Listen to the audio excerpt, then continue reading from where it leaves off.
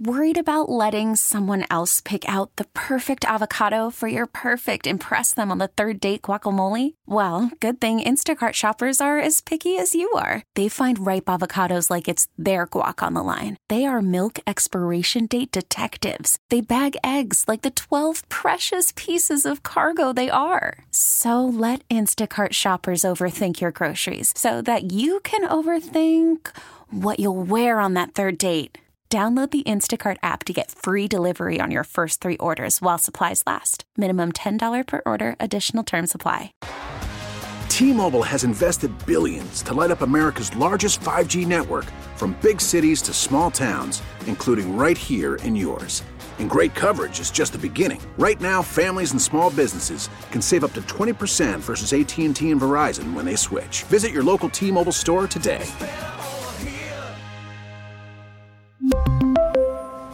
Plan savings with 3 lines of T-Mobile Essentials versus comparable available plans. Plan features and taxes and fees may vary. You're listening to KCBS In Depth. Really, in order to find quality care, you often have to be on a wait list that's months long. The people, places, and issues the Bay Area is talking about. The aggressive advocates who were looking to overrule Roe for so long, they really had no idea of the consequences they might be opening up. In this case, there very well may be charges that are appropriate. For example, trying to obstruct an official proceeding of Congress, right? That is unlawful. This is KCBS In Depth. Perhaps you've noticed this when you listen to or watch the news or as you check various sources online, but 2024 already feels like a pivotal year for politics. Of course, there's the presidential election looming, and here in California, we have the race for the late Dianne Feinstein Senate seat, where who wins and who loses could set the tone for years to come.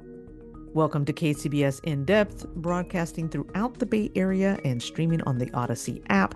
I'm Mary Hughes. We're going to take a look at the political landscape in the Golden State and a little bit beyond, and even into the future, with David McCuan, professor of political science at Sonoma State University. And David, thank you so much for being a part of this episode of In Depth. Welcome. Well, thank you very much for having me. It's always a pleasure to be on. So, there's a lot in politics right now that we could get into and could start with, but I do want to start with the most recent activities here in California with the U.S. Senate debate. It happened earlier this week. It was a chance for all 4 of the candidates to highlight what they've done and what they think would make them a good fit for this role for California's U.S. Senate seat. This was Katie Porter, Adam Schiff, Barbara Lee, and Steve Garvey. So what stood out the most to you as far as what the candidates were saying or even not saying in this debate? Well, if we look at kind of the setting for this debate and all that is indeed happening in politics, voters are just starting to draw their attention to what happens in early March. So this is less than 40 days, basically 6 weekends until that election. And ballots go out February 5th, a month before the March 5th primary. So as a result, the next couple of weeks is going to be heavy in terms of what voters are hearing and seeing. And one of the marquee races, if not the marquee race in the state, is this U.S. Senate race to replace California legend Dianne Feinstein. That race, 3 Democrats and a couple of Republicans, but we saw one of those Republicans on stage the other night, was noteworthy because what we saw was, I think, a shift, in Democrats and next generation, what comes next, a shift in between North and South, between Northern California and Southern California in terms of its influence and where California politics has been recently. And also Steve Garvey on stage, right? A guy who retired almost 40 years ago, a Dodger legend, but as a Republican and someone who's elevated and was relatively well known 36 years ago, it also was clear that he wasn't someone who was ready for prime time. His answers were slow and plodding.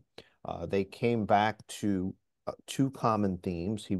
He talked about common sense, being compassionate, being a competitor. for answers that involved or required more detail.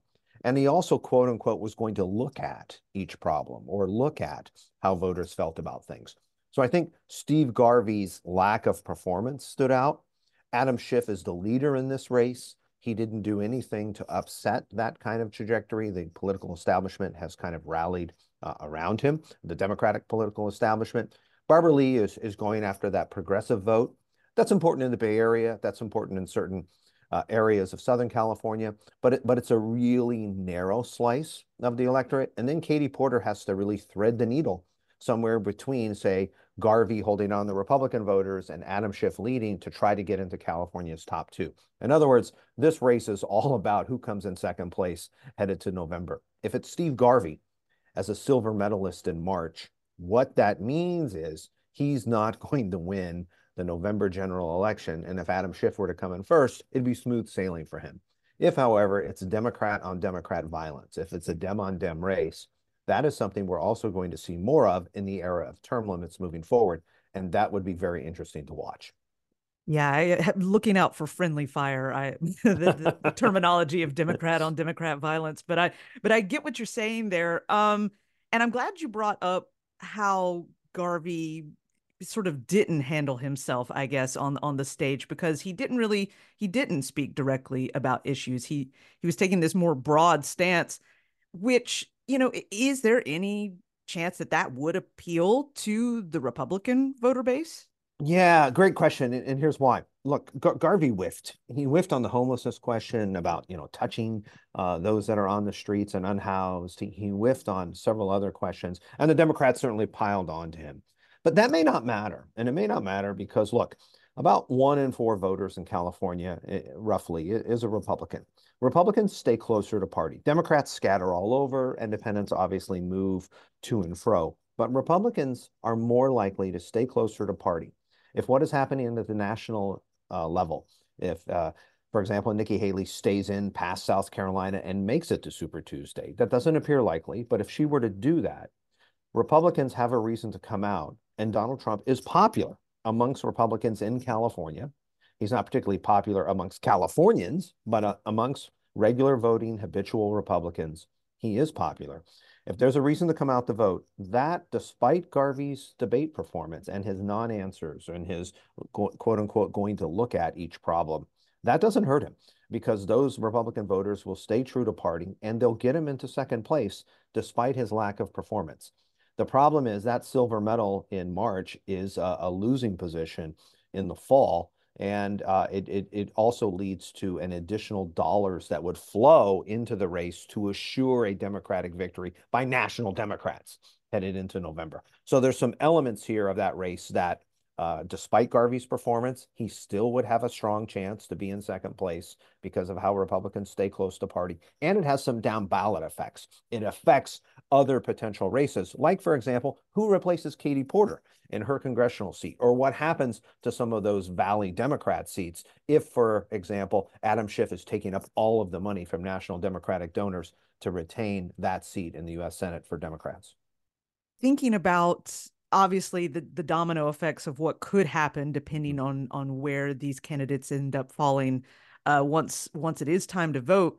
But on the Democrat side, where do you see things falling here? Because as you mentioned, Schiff does seem to have the strong lead at this point in time. It does seem that Porter and Lee are kind of falling short a little bit in that department.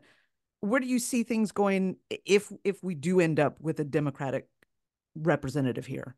Yeah. So as we look at this, the important thing I think for your listeners to pay attention to is term limits that we revised in California back in 2012 start to take effect in 2024 to 2026. What that means is more than half of the California legislature is termed out by 2026.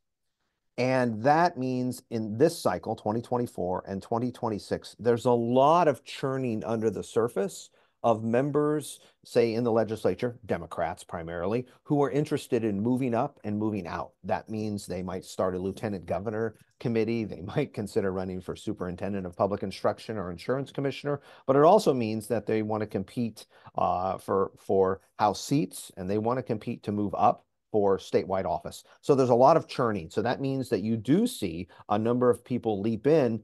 And before Steve Garvey leaps in, this race was whether it was going to be Katie Porter in second or Barbara Lee had a chance to move up there. But because Garvey is now in the race, and because those Republicans stay closer to party and stay whole, if you will, in terms of their vote, that means that getting to second place is a really tough position if you're one of these Democrats who's been lagging. For Barbara Lee, Oakland's own Barbara Lee, right? An amazing record of activism and one of really only a few anti-war Democrats who remain from a contingent that began to change, say, prior to the events of 9/11 and then after, and certainly with Iraq too and with Afghanistan. She's had this consistent kind of civil rights, anti-war record that has been on the progressive left. That means she's talking to a very narrow slice of the California electorate. It is a regular group that votes in all elections up and down the ballot, but it's a tiny group. And then you look at someone like Katie Porter, who's been in a perpetual kind of battleground congressional district. She's someone, you know, with the whiteboard, who is often seen by insiders in Congress as more about herself and less about the team. And so that has precluded her from having some of the insiders, if you will, get behind her in her campaign. That means she lags in fundraising. So Barbara Lee's got a slice of funders who would help her, but her campaign has hit the airwaves early and often here. About 6-7 weeks out, and in doing so, that has lowered her coffers, Barbara Lee's coffers, and Katie Porter has tried to make some of that up. She's got her own ads. She's got her own kind of media strategy moving forward, but it makes it hard for her to gather dollars when you have someone like Adam Schiff, who has the Democratic political establishment, has national Democratic leaders and statewide political leaders, and most of the California congressional delegation behind him, including someone like Nancy Pelosi. That's a juggernaut of what we call four things: MORE: money, organizations, resources, and endorsements. Only Adam Schiff has all four of those. And in the process of having all four of those, it gives him a lead that allows him to be in the driver's seat. It raises questions about what he does moving forward in terms of sprinkling money, because Schiff has always been what's called a TD, a team Democrat. He's raised money up and down the state for Democrats up and down the ballot. So he sprinkled money around. This came up in the debate in terms of money that he's given, for example, to protect Katie Porter in her seat. But he's also given money to other races. He's been at county Democratic Central Committees. He's been at every rubber chicken dinner he could go to, and has developed a set of relationships going back to his time in the California legislature with insiders.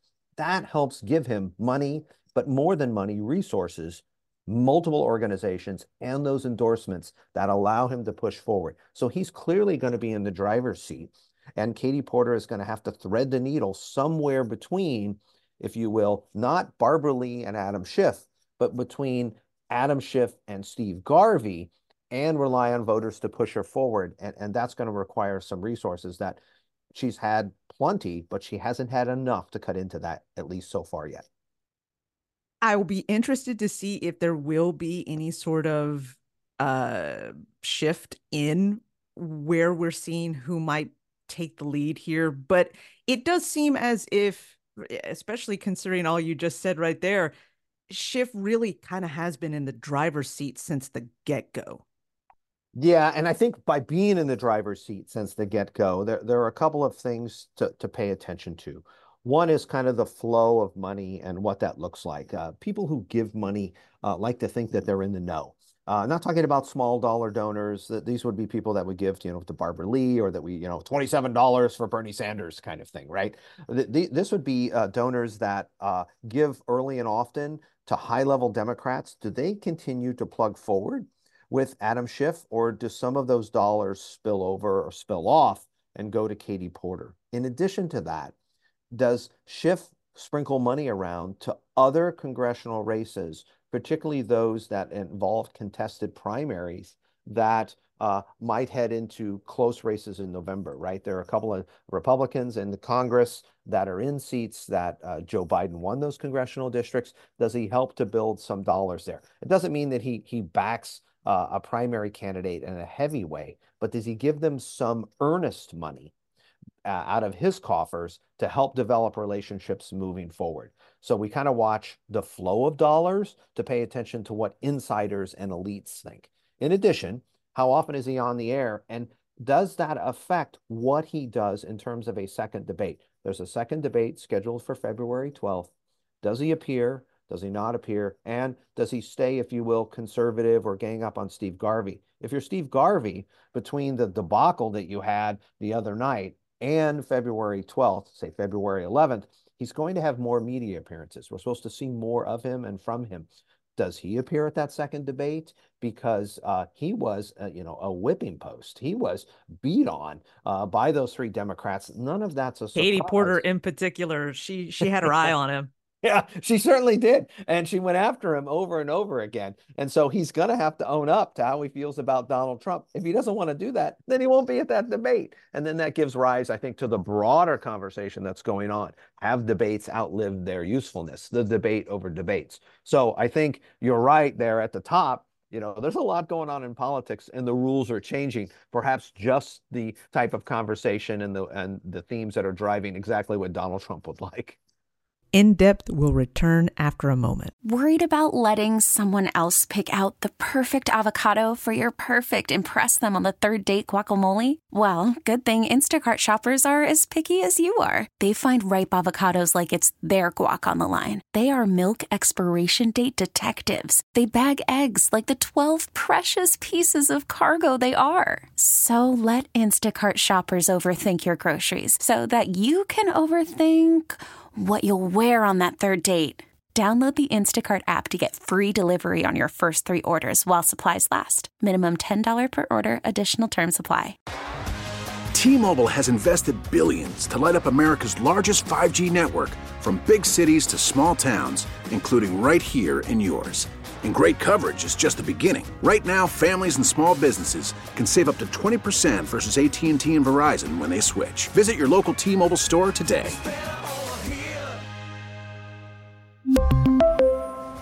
Plan savings with 3 lines of T-Mobile Essentials versus comparable available plans. Plan features and taxes and fees may vary. After the end of a good fight, you deserve an ice-cold reward. Modelo is the mark of a fighter. You've earned this rich golden lager with a crisp, refreshing taste. Because you know, the bigger the fight, the better the reward. You put in the hours, the energy, the tough labor. You are a fighter, and Modelo is your reward. Modelo, the mark of a fighter. Drink responsibly. Beer imported by Crown Imports, Chicago, Illinois. Well, and it feels like, we've been looking forward to this year, to 2024, for years prior. And now that we are, into the early parts of this year, we're already looking ahead. And that's my nice segue into 2026. It seems far away, but the race for who will be the next California governor, it seems to already be starting up. So what are you seeing right now as far as who's tossing their hat into the ring for that role? Yeah, thanks for this, because we haven't even had voting start and we're already looking to the next cycle. But that's because most politicians think through what they're doing, where they're headed, where they're going, and with that kind of backlog of demand by Democrats who want to move up or being termed out, they're looking. So everyone is setting up a statewide constitutional officer committee. I'm surprised that there isn't a Mary Hughes for lieutenant governor committee yet. I mean, you never know. Who knows what'll happen next? That's right, because everyone is kind of positioning for themselves. And we've had some people who've moved early out of the gate on the Democratic side. For example, the lieutenant governor, Eleni Kounalakis, has certainly positioned herself early and tried to lock up a number of people in the California Democratic political establishment, leaders in the state Senate and in the state assembly and others, to back her. And one of those reasons is because her father has more money than God, and her dad would put a lot of money and a lot of resources into her campaign. And most recently, we had someone like the Senate pro tem, outgoing Senate pro tem, Toni Atkins from San Diego. She's thrown her hat into the ring. But we've also seen, Richmond's own Superintendent of Public Instruction, Tony Thurmond, throw his name into the ring. Betty Yee has thrown her name out there. There's a number of people who are looking for what comes next for California's governor, because they know, as the leader of the fifth largest economy in the world, that puts you onto the national stage. So you have this backlog of demand, you have this potential of big money being spent, and it also seems that there are a lot of Democrats who are throwing their hat in the rings, who aren't afraid of Eleni Kounalakis and the money that could back her. So there's a lot of slicing and dicing that's indicative of what we're going to see under this term limits era, especially as so many Democrats have statewide ambitions. This affects who runs for lieutenant governor. And then, the state controller and treasurer, superintendent of public instruction, the insurance commissioner, obviously what's going on with fires and floods. That's a hugely important area, as well as, homeowners insurance and auto insurance. There's a number of things that are changing the dynamic, along with, look, it has been a place in California politics where people like, Willie Brown, Jerry Brown, Nancy Pelosi, you can go back, to Art Agnos. You can go back to Dianne Feinstein. Northern California has been the political center of driving Democratic politics in the state and to some degree even nationally. And that is shifting. And you also see that in this Senate race where Katie Porter's from Southern California, Adam Schiff's from Southern California, Steve Garvey's from Southern California. There is a nexus shifting of where those voters are. And even Gavin Newsom, who grew up and has grown up politically from the Bay Area and from San Francisco, spends a lot of time in Southern California talking to people down there, because that's where the vote is and how things are shifting. So we're in the midst of this dramatic shift in 2024 nationally and in 2024 to 2026, specifically in California, that's affecting who runs for office, what they look like. And it's a state that's much more Democratic than it was in, say, 2006, the last time two statewide Republicans were elected to office, Arnold Schwarzenegger and Steve Poizner for insurance commissioner. And since Arnold came in 2003 and the recall in 2003 at that time, in the recall, even since that time, California's become much, much more Democratic as well. Feels like the landscape, is definitely changing. And that, of course, is altering how prospective candidates for whatever, whether it's a Senate seat or the role of governor of California, are looking at where they're putting their focus and who they're appealing to.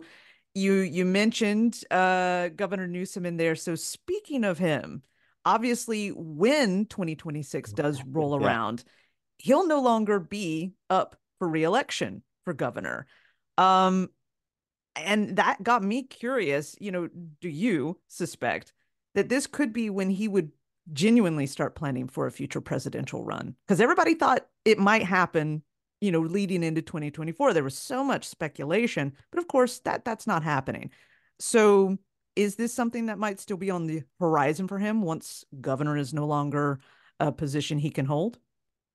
Absolutely. The whole idea that he's not running for president, that many in his staff have presented as a talking point the last couple of years, has just been hogwash. Of course, he's wanted to be positioned for a run for the presidency of the United States. I don't think we take that seriously until he's at the Iowa State Fair one summer, pressing the flesh. But nonetheless, he's termed out. And by January 2027, he has an opportunity to gear up, if not prior to that, to consider a run nationally for president. So does his political cousin, Kamala Harris. So does his political rival, I think, for a Democratic future, Gretchen Whitmer of Michigan. So do other Democrats, like, for example, Mayor Pete. And if Bernie's around, he's at least going to talk about it. And then you always have the political enemy, the antithesis of Governor Newsom, and that would be Governor DeSantis, who also is termed out in Florida at the same time. So if you're Gavin Newsom, what do you do between now and then? A couple of things. One is you think about a statewide ballot measure or two in a couple of cycles. There's a few things coming to the ballot on mental health or other ideas that they're talking about for the fall, for this November. You need to have, or you use the ballot measure process to create a policy success and an idea before California voters. Arnold Schwarzenegger did this, Jerry Brown did this, Pete Wilson did this, Ronald Reagan did this, George Duke-Majan did this. It's been a tactic of using the ballot measure process to raise issues that can be national in scope and raise your profile. That's been a strategy of potential national political figures from California since the 1930s. So you take that page and you try to do that. In addition, you keep elevating yourself as someone who will fight back for Democrats on issues of reproductive politics, on the chaos of Trump, on guns and gun violence. And here's the avenue or lane that he has. We saw this in veto messages that he issued after a very productive and heavy legislative session last year.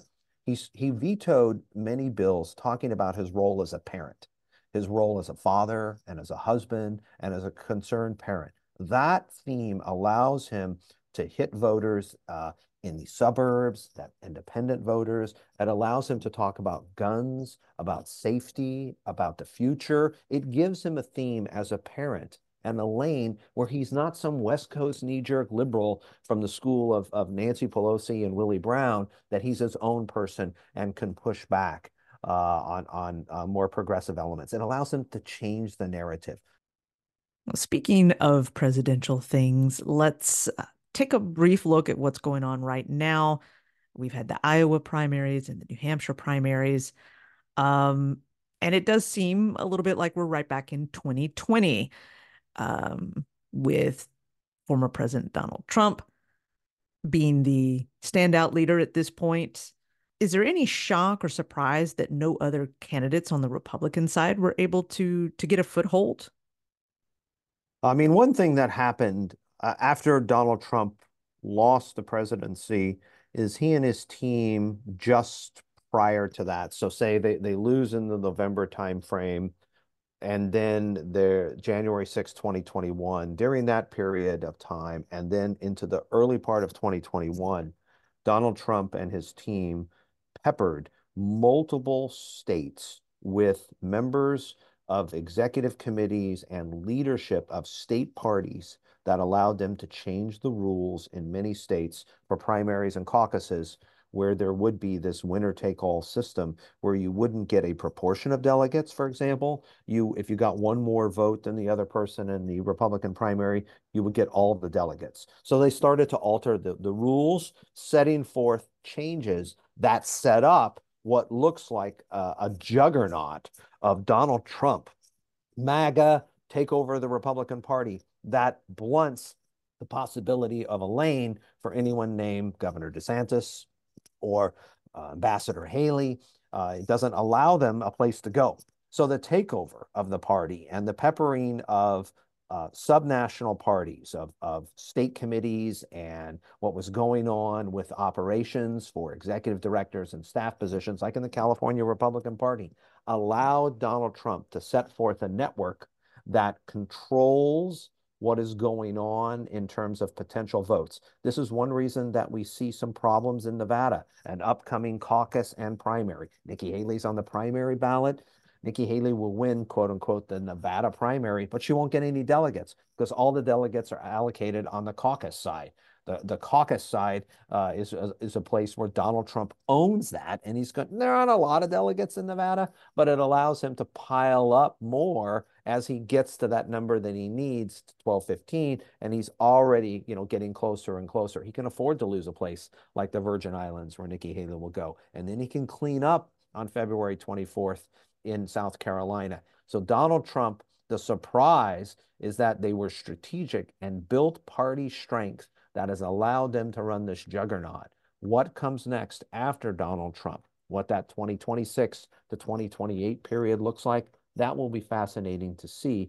I think the one thing for your listeners to pay attention here kind of at the end is 2024 to 2028 is a period where the electorate is changing rapidly. Issues are becoming more complex in the sense of how parties navigate them. For Democrats, this is a challenge with young people. And for Republicans, they're literally in a place where it's old versus new, where they are siloing into the South with older, non-college educated white voters who are leaving the electorate. And there's an emerging electorate that they want to talk about.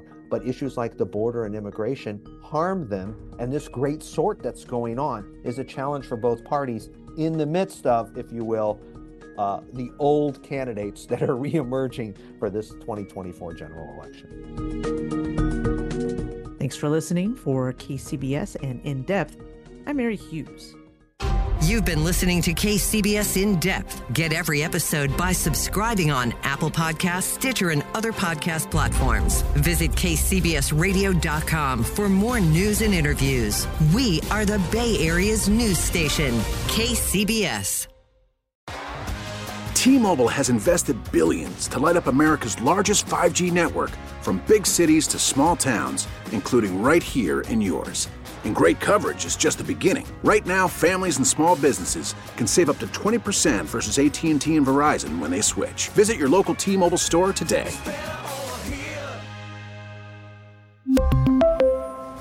Plan savings with 3 lines of T-Mobile Essentials versus comparable available plans. Plan features and taxes and fees may vary. Protect your vehicle's engine with a full synthetic oil change and save with Mobil 1 at O'Reilly Auto Parts. Purchase 5 quarts of Mobil 1 full synthetic motor oil and receive a $10 O'Reilly gift card after rebate. See store for details. With your Mobil 1 purchase, you'll also receive 2 times points during Old Rewards Bonus Points Month at O'Reilly Auto Parts. O'Reilly Auto Parts. We get it. Attention spans just aren't what they used to be. Heads in social media and eyes on Netflix. But what do people do with their ears?